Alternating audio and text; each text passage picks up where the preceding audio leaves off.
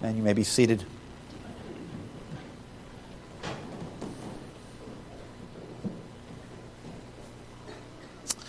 I invite you to open with me now to the book of Revelation. It's been several weeks since we have been in our series on Revelation. Our text today is Revelation 17, 1 through 6. Revelation 17 and 1 through 6. With Revelation 17 comes a new section in the book of Revelation. You may recall that I have said that I believe Revelation breaks up most clearly into 7 different sections of Scripture, each one of our sections of the book, each one of those taking us, as it were, from the first coming of Jesus Christ to the second. And as we move along further in the book, more and more of the emphasis is placed upon the second coming of Christ and the day of judgment and salvation that will attend that day. Well, we've made our way through 5 different sections of Revelation so far, and today we come to Revelation chapter 17. This section will run from Revelation 17 down through chapter 19. And the focus of this section especially is going to be on judgment, the judgment especially of Babylon. Now we have read already a couple of times of the fall of Babylon in chapter 14, for example, and verse 8. There we read of an angel that said, "Fallen, fallen is Babylon the Great, she who made all nations drink the wine of the passion of her sexual immorality." And then in chapter 16, in verse 19, we also read of the fall of Babylon. There we were told that the great city was split into 3 parts. The city of the nations fell, and God remembered Babylon the Great to make her drain the cup of the wine of the fury of his wrath. But now, in chapters 17 and 18, that which has been already announced and executed in 2 different places in Revelation, we are now going to have, as it were, opened up for us. 2 chapters are going to tell us now about this event of the fall of Babylon. And really, these 2 chapters, 17 and 18, can be kind of broken up in this way. In verses 1 through 6, we're going to see the character of Babylon. That's our passage today. In verses 7 through 18, which we'll look at 2 weeks from today, that will be on the history of Babylon. And then in chapter 18, we will consider the fall of Babylon. So today, the character of Babylon, and that's in chapters 17, verses 1 through 6. Let's now hear God's word read.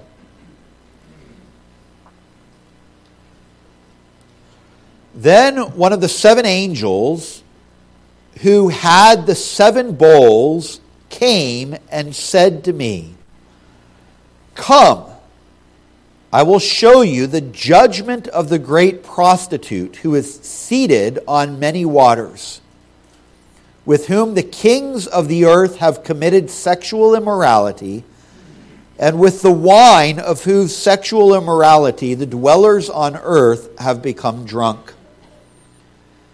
And he carried me away in the Spirit into a wilderness. And I saw a woman sitting on a scarlet beast that was full of blasphemous names, and it had 7 heads and 10 horns. The woman was arrayed in purple and scarlet, and adorned with gold and jewels and pearls, holding in her hand a golden cup, full of abominations and the impurities of her sexual immorality. And on her forehead was written a name of mystery, Babylon the Great, mother of prostitutes and of earth's abominations.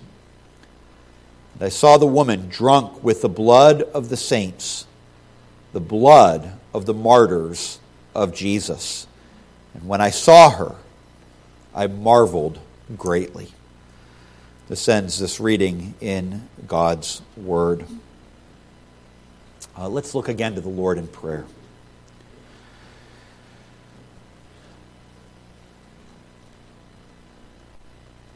Lord, our God in heaven, we thank you for this passage out of Holy Scripture. We thank you for every word of the living Scriptures that tell us of who you are and of what you have done, and of how we ought to live.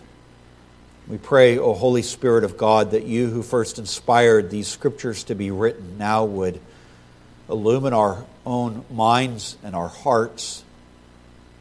Change our wills. Lord, give us a desire to follow after you. Give us an understanding of the way you would have us to go.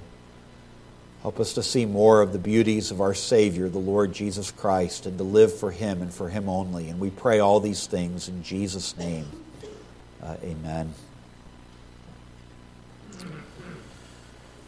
Well, if you are a Christian, then you have a bridegroom. You have a wedding day. In fact, the way that the Scriptures put it is you are betrothed to your husband, the Lord. And in fact, this section of Revelation looks forward to that time when we will be invited to that wedding supper of the Lamb, when the church as the bride, making herself ready, clothed with fine linen, bright and pure, will meet our bridegroom, the Lord Jesus Christ. And so we have been pledged to him. We belong to him. He is our groom. We are the bride. But this means that if we are his, that we are to live in exclusive devotion to him. He alone is our lover. And we are to resist the advances of all other lovers. Paul puts it this way, 2 Corinthians 11 and verse 2, "For I feel a divine jealousy for you," Paul says to the church, "since I betrothed you to one husband to present you as a pure virgin to Christ." Now, the passage that we have before us speaks of a seductress who is trying to allure us away from the Lord Jesus Christ. The picture here is that of a harlot. A harlot who is alluring, a harlot who may excite us for a moment, a harlot who holds out certain promises of pleasure, but a harlot who is destructive in the end. And it is one that we must recognize and resist as we would be faithful to our bridegroom, the Lord Jesus Christ. And this passage today is all about recognizing and identifying this harlot who would seduce us. You'll notice in verse 1, the language there is the angel saying to us, "Come, and I will show you." And then in verse 3, it is, "I saw a woman." And again, verse 6, "And I saw the woman." And then at the end of verse 6, "When I saw her, I marveled greatly." He is saying, come and take a look at this one. Recognize who this is so that you might resist this harlot. In fact, in chapter 18 and verse 4, we are going to be given this instruction. "Come out of her, my people, lest you take part in her sins, lest you share in her plagues." Well, how are we ever to come out of this harlot, of this Babylon? How are we to resist this one if we don't, first of all, recognize who it is? And so that's what this passage is all about. In fact, in this passage, one of these 7 angels takes us, we are told, verse 3, away in the Spirit into the wilderness. And in the book of Revelation so far, the wilderness has been that place where the church has been kept secure and safe under the protection of Almighty God. And it's saying, come here into the wilderness where you are given a clear spiritual sight of what this harlot is all about. Have a kind of spiritual objectivity. If you engage, as it were, in the sins of this harlot, well, you're not going to look at it in an objective way. Rather, come away, he's saying, with the Lord, under his eye, and look at what this is that so seduces you. Well, we're going to try to get a clear view of this harlot named Babylon in this passage today. We're going to do it under 5 different headings. We're going to see her influence. Secondly, her alliance. Third, her allurement. Fourth, her abominations. And fifth, her character. Her influence, her alliance, her allurement, her abominations, and lastly, her character. Well, the first thing is her influence. Her influence. And we see this in the first couple of verses.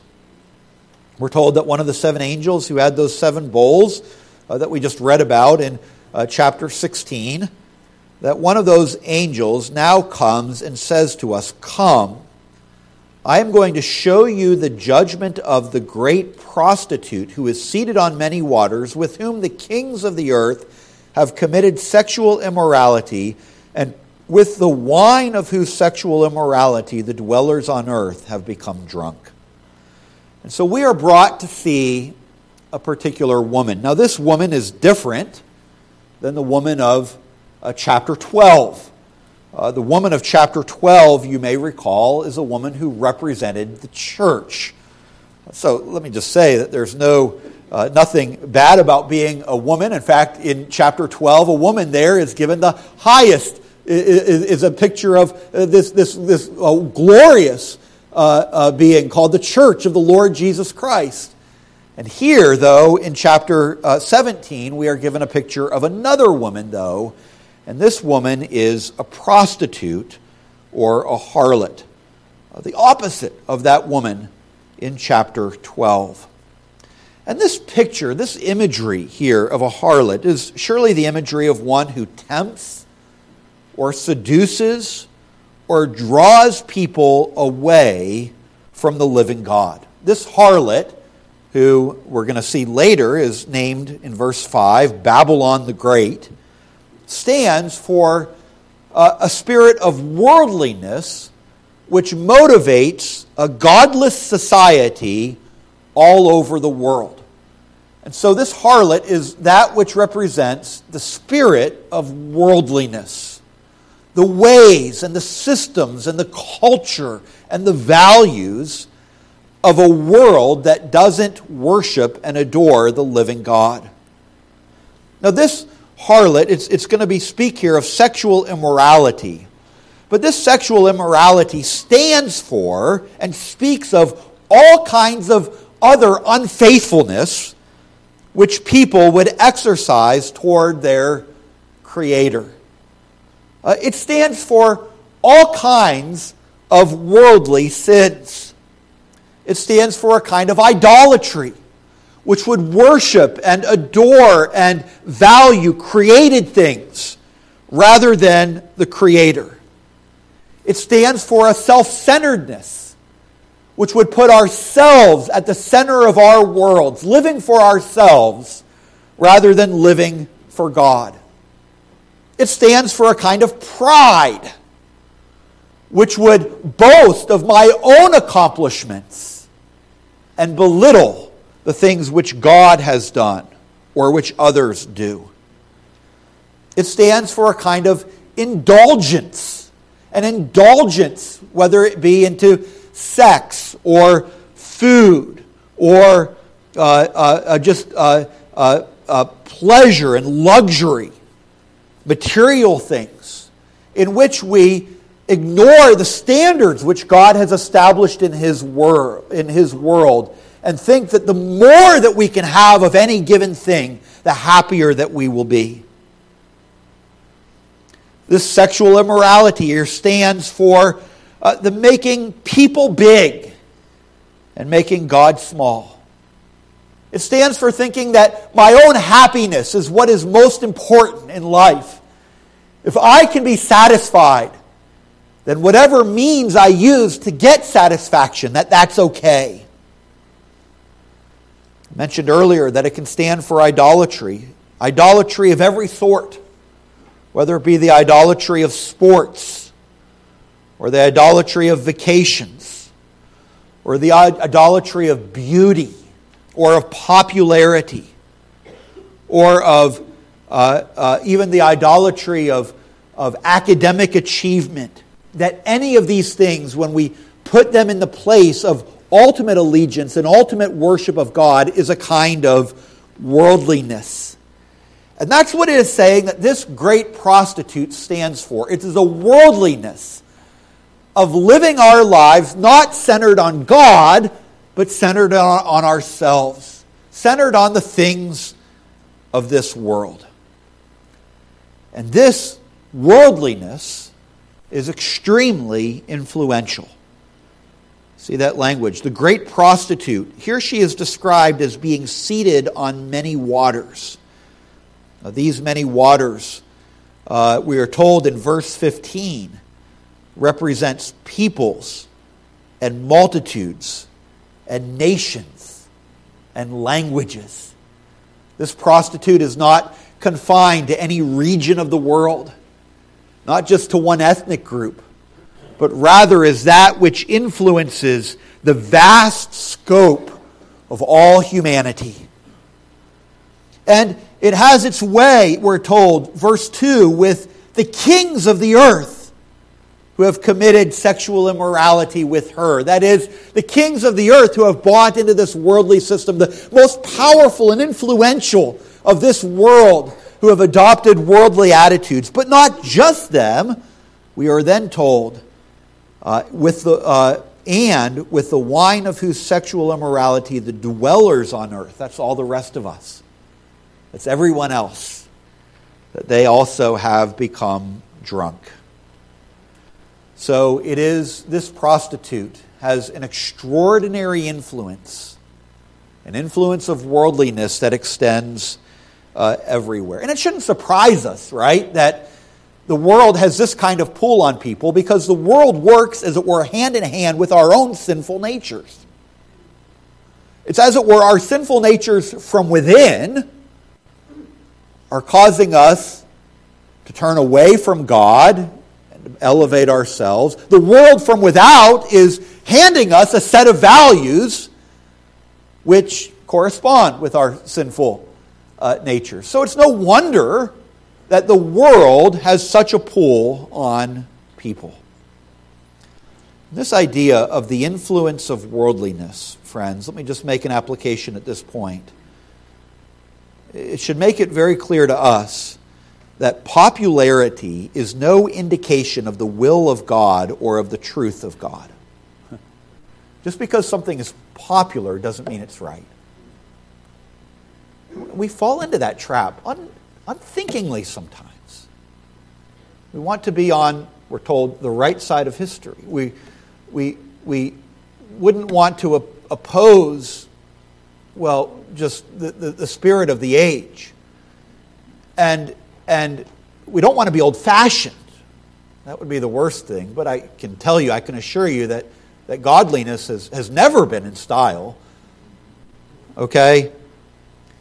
In every age, in fact, whether you lived 100 years ago or whether you live today or whether you are just being born now and are going to live for 100 more years, to be a Christian, to be committed to the cause of God and of truth, means to swim against the tide of our current culture. It is to be in the minority. It is to face opposition from the world. And if you are to do what is right and what is godly, you must always be prepared to do those things which are unpopular. This means that if you're a teenager, other friends that you have, everybody's making fun of this one person, and you stand up for that person. We shouldn't make fun of that person. you're going to get looks. It's not an easy thing to do, but it's the right thing to do. Might be unpopular, but it's the right thing to do. We live in a day and age today in which people do all sorts of things on Sundays. It's a day to fill up with the things of your own pleasure. And if you make a point of, this is the Lord's day, this is a day for His worship, this is a day to attend church, to be with Him, that's going to be unpopular in the day in which we live. But friends, godliness is unpopular because this seductress has an influence that extends throughout the world. Okay, her influence. Secondly, her alliance. Her alliance. Okay, her alliance.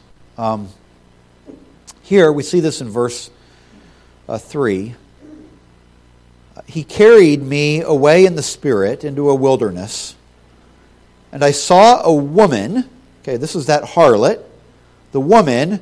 And what is she doing? She is sitting on a scarlet beast that was full of blasphemous names, and it had 7 heads and 10 horns. So it was the harlot riding on the beast, being carried along by the beast. Well, we've run into this beast before. This is that beast out of the sea, the sea-born beast, who, as we said several chapters earlier, chapter 13, represents the secular governments of the world exercising a kind of anti-God influence and persecuting the people of God. The blasphemous names that we are told that is all over this scarlet beast reflect its demand, the beast's demand, to be worshipped in the place of God. A state which is increasingly totalitarian and demands the worship that is due God, it demands that worship for itself. This beast, we are told, has 7 heads, heads referring to a kind of authority, 10 horns, horns referring to a kind of strength. We're going to see next time we're in Revelation in verses 9 through 14, the way that these heads are interpreted. The heads of the beast are the kingdoms and empires of the world. The 10 horns are the kings, rulers of the world, raised up by Satan. We're going to look at all of that in a future week. But the point is that this woman is riding this scarlet beast, a beast that is the color of blood, having blasphemous names, 7 heads, 10 horns. And it means simply this, that worldliness and anti-God, totalitarian government are things which are mutually supportive of one another. The beast, as it were, carries her, empowering her in her immorality and wealth. That sinful debauchery and tyrannical government are things which work hand in hand. How many governments of this world, what they often seek is more and more power for themselves, to promote their own agenda, which is often an agenda which is contrary to God and which elevates itself in increasing power. Tyranny fostering immorality, and immorality promoting the acceptance of tyranny, these things working hand in hand with one another. And friends, we just have to be aware of that. I think it's interesting that even at the founding of our own nation, that seeks to offer a kind of liberty to people under faithful and good and responsible government, that the founders said that this kind of system will only work with a moral people. That the two things, tyranny and immorality, so often work hand in hand. And it ought not to surprise us in our own day when we see just not only government in our own nation, but throughout the nations of the world, promoting a system of immorality, infringing on the liberties of people to worship God according to His will, to maintain biblical morality, seeking instead to have an agenda of worldly morality. And friends, we just need to be aware of this as Christians. We ought not to be swept up in the tides, thinking that simply because it is something which the governments of this world are promoting, that it is in itself a good thing. Tyranny and immorality, hand in hand. The woman's alliance with the beast. Thirdly now, we've moved on from her influence, her alliance, her allurements. Thirdly, her allurements. This woman was arrayed in a certain way, purple and scarlet, adorned with gold and jewels and pearls. Children, if you think of those, imagine this woman. She's dressed purple and scarlet, pearls, jewels, gold. Would you say this woman appears to be wealthy? Is she dressed in a fancy way? The answer would be yes, right? Very much so. These are the colors of royalty. This is a description of expensive clothes, of splendor and magnificence, adorned in fancy jewelry.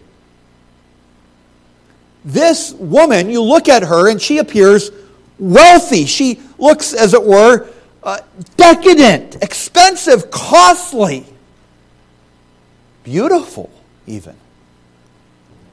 And it enhances the temptation, does it not? Here is a woman that seems to have it all.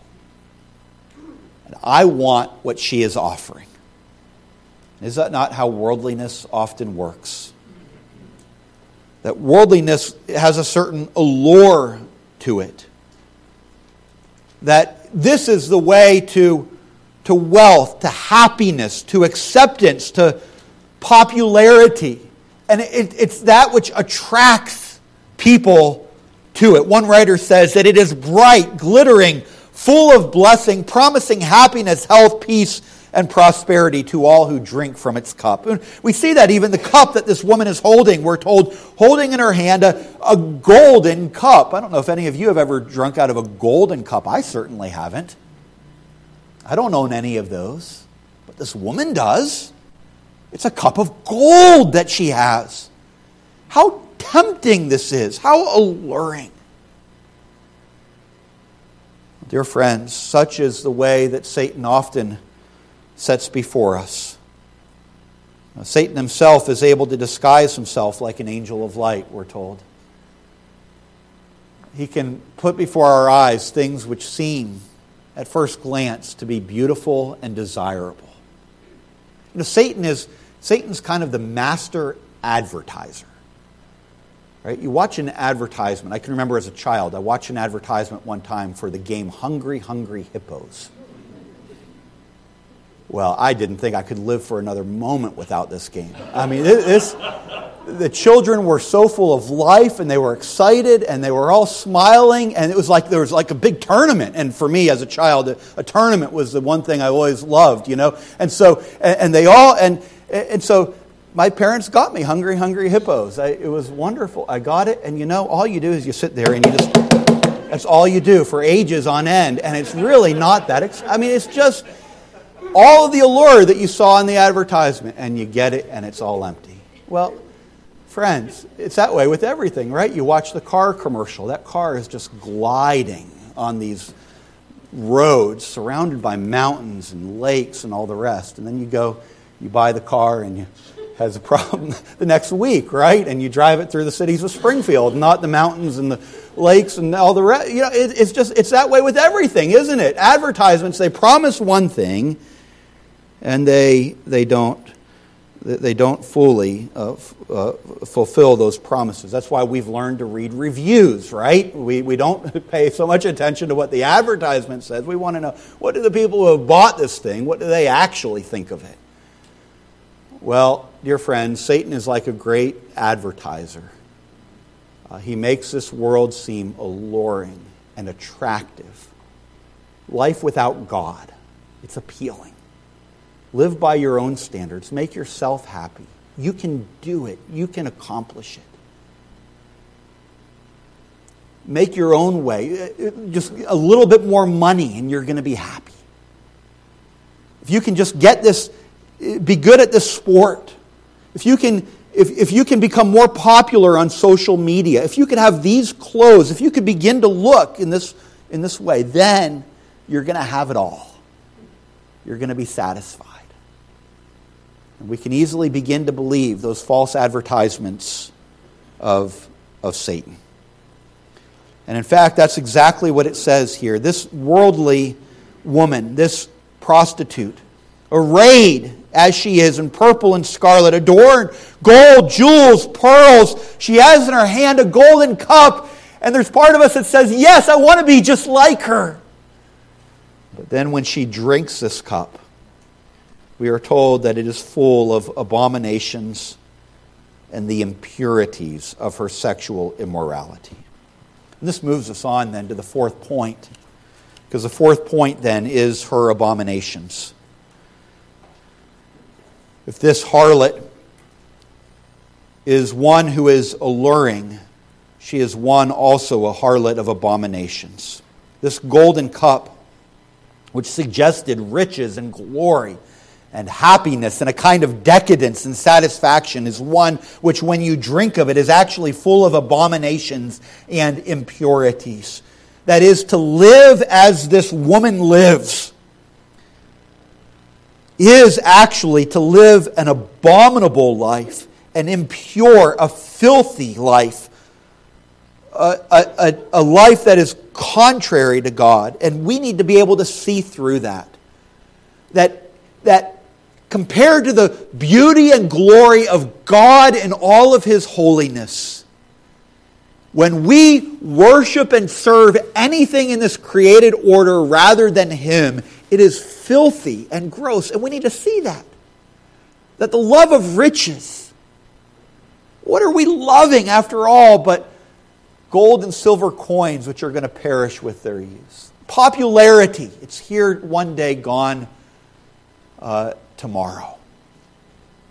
Beauty, it's fading. Anything that we might live for, your athletic ability, your winning teams, you might have it for a little bit, but then it's gone. Or one misstep, and you're no longer a winner anymore. That's what, if you read through the book of Ecclesiastes, that's what it's all about. The emptiness, the vanity of the things of this world. That everything in this world that you might ultimately live for ends in nothing. And in fact, sin is that which often leads to more sin. Right? A bitterness in our heart leads to a deep-seated hatred, which then can lead to violence. A covetous look at an advertisement, a love of a material thing can lead to a kind of lack of contentment, which leaves us absolutely miserable. A life lived merely for myself, for the things of this world, at the end of that life leads to a despair and a hopelessness in the face of death. The way of this world in the end leads to further and further sins and is empty and loathsome and frustrating. And friends, to live according to this world, at the end of our lives, if our eyes are open to it, we realize that we have just spent our whole lives living for those things which are contrary to the one who made me and gave me life and put me here in this world for Him and His glory. And that's an awful thing. And what we face then upon death is nothing less than the judgment of Almighty God. You see, you drink the gold cup, and what comes out are abominations and impurities and emptiness. And in fact, we read in verse 6 of the worst abomination of them all, that I saw the woman drunk with the blood of the saints, the blood of the martyrs of Jesus. That it is actually this spirit of worldliness that has led to the killing of Christians, to the suppression of Christians throughout the world. We find this in many nations of the world, do we not? Even today, where Christians are put to death, or they are imprisoned, or they are excluded from society. And it's this woman who has everything to do with it, this harlot. These are the saints, the holy ones, the martyrs, those who bear witness to Jesus. And so again, to put yourself on the side of the world is to put yourself on the side of those who are opposed to Christ and to His kingdom and to His people. We don't want to do that, do we? So do you see the abominations that the way of the world is filled with? This world is not friendly to grace, oh dear friends. I mean, you think of Judas Iscariot. He's a perfect example of this. Judas Iscariot was drawn away, was he not, by a love of money, a love of worldliness. 30 pieces of silver, they're going to make me happy. And for those 30 pieces of silver, he was willing to crucify the Lord of glory. Oh, dear friends, how it is true today that to choose the way of the world is to set yourself against Christ and against His people. And so we see there the abominations of this harlot. But then this now moves us fifth and finally to her character. Her character. We see this in verse 5.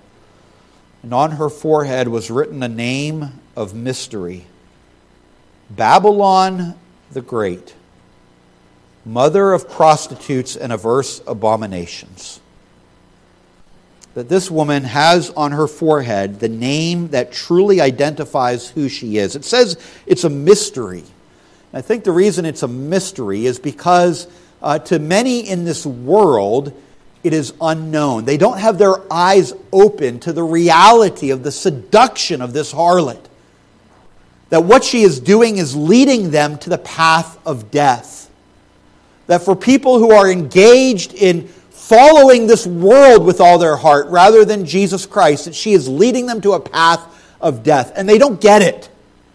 But here he's saying, for you, O believer, look, your eyes are opened. The mystery is revealed. This is who this one really is. She is Babylon the Great, the mother of prostitutes and averse abominations.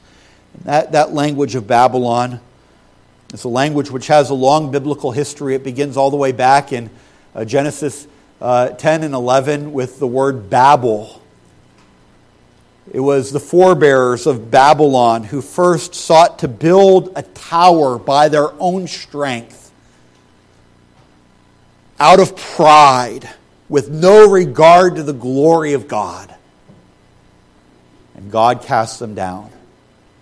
And what was attempted there by those first builders of the Tower of Babel has been attempted in human history ever since. It found presence in the Babylon of the Old Testament.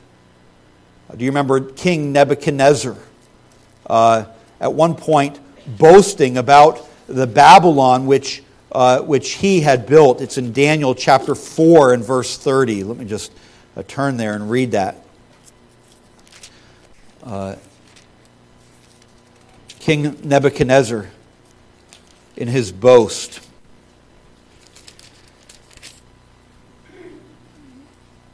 he says this, that at the end of 12 months, Nebuchadnezzar was walking on the roof of the royal palace of Babylon, and the king answered and said, "Is not this great Babylon, which I have built by my mighty power, as a royal residence, and for the glory of my majesty?" It was his boast. Look what I've accomplished by my own hands. Look what man can do without God. And just as the people who built the Tower of Babel were judged and their languages were scattered, so we are told that as these words were in the mouth of Nebuchadnezzar, that while they were still in the king's mouth, there fell a voice from heaven, "O King Nebuchadnezzar, to you it is spoken, the kingdom has departed from you, and you shall be driven from among men, and your dwelling shall be with the beasts of the field, and you shall be made to eat grass like an ox." He was brought very low. Well, the Tower of Babel, this nation of Babylon, it found in the first century existence in Rome. Rome, the mighty empire of Rome. Emperors who demanded worship for themselves, seeking to build this land for their own glory, and yet the Lord also brought them down. Where is the Roman Empire today? Well, Babylon stands, dear friends, for all who would in their own pride and in their own strength set themselves against God and seek to live life apart from Him. Seek to live lives without worshiping Him, without serving Him, without regard to His law. And He is saying, just as happened with the builders of the Tower of Babel and with Nebuchadnezzar and all of his boasting, just as what would happen with Rome, John's predicting here, is also going to happen with every society which sets itself against the Lord. And with everyone who believes the seductions of this woman, they are going to fall. They're going to be judged. They will come to nothing. That is the true character of Babylon. That is the true character of this harlot. And so it leads each one of us at the close of today's sermon here to examine ourselves, does it not? What is my attitude towards this present world, society lived apart from God? 1 John chapter 2 tells us what our attitude ought to be. When it says there, 1 John chapter 2, verses 15 through 17, do not love the world or the things in the world. If anyone loves the world, the love of the Father is not in him. For all that is in the world, the desires of the flesh and the desires of the eyes and pride of life, is not from the Father, but is from the world. And the world is passing away along with its desires, but whoever does the will of God abides forever. Do you love this world or the things that are in this world? Do you recognize this prostitute and the ways that you are being tempted by her? Let me just ask a couple of questions. First of all, do you recognize what offers this harlot has made to entice you away from Jesus Christ? What are the particular allurements that you see in this world? What particular offers has she made to you? Do you see them for what they are? Do you recognize them? Not as something innocent and to be played with, but rather as something dangerous and deadly. What particular offers does she make to you? How about this question? How have you made accommodations to worldliness? Are there things that you tolerate now that maybe you didn't at one time? Things that you once were sensitive to. This is of the world. But now your sensitivities have dulled.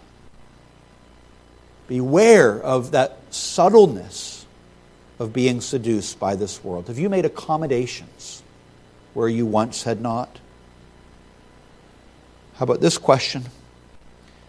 Have you been afraid at times to lose the favor and applause of this world? Have you been afraid to lose the favor and the applause of this world? Again, I think at times we can be, in subtle ways. We want to be popular in the world in which we live. We want to be accepted.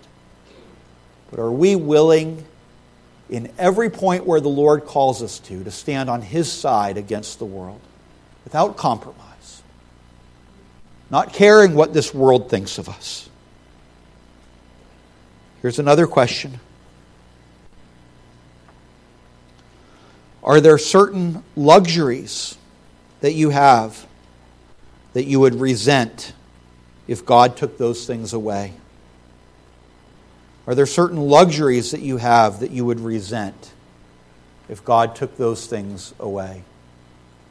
It is not bad to enjoy the good gifts which God gives. And He gives many kind gifts to His children, the homes that we live in, many of the luxuries that we enjoy. But do you know, none of these things are to so captivate our heart that we would say, I can't live without it. Is there something that you have that you say, I don't think I could live without that? Well, then it's become a god to you.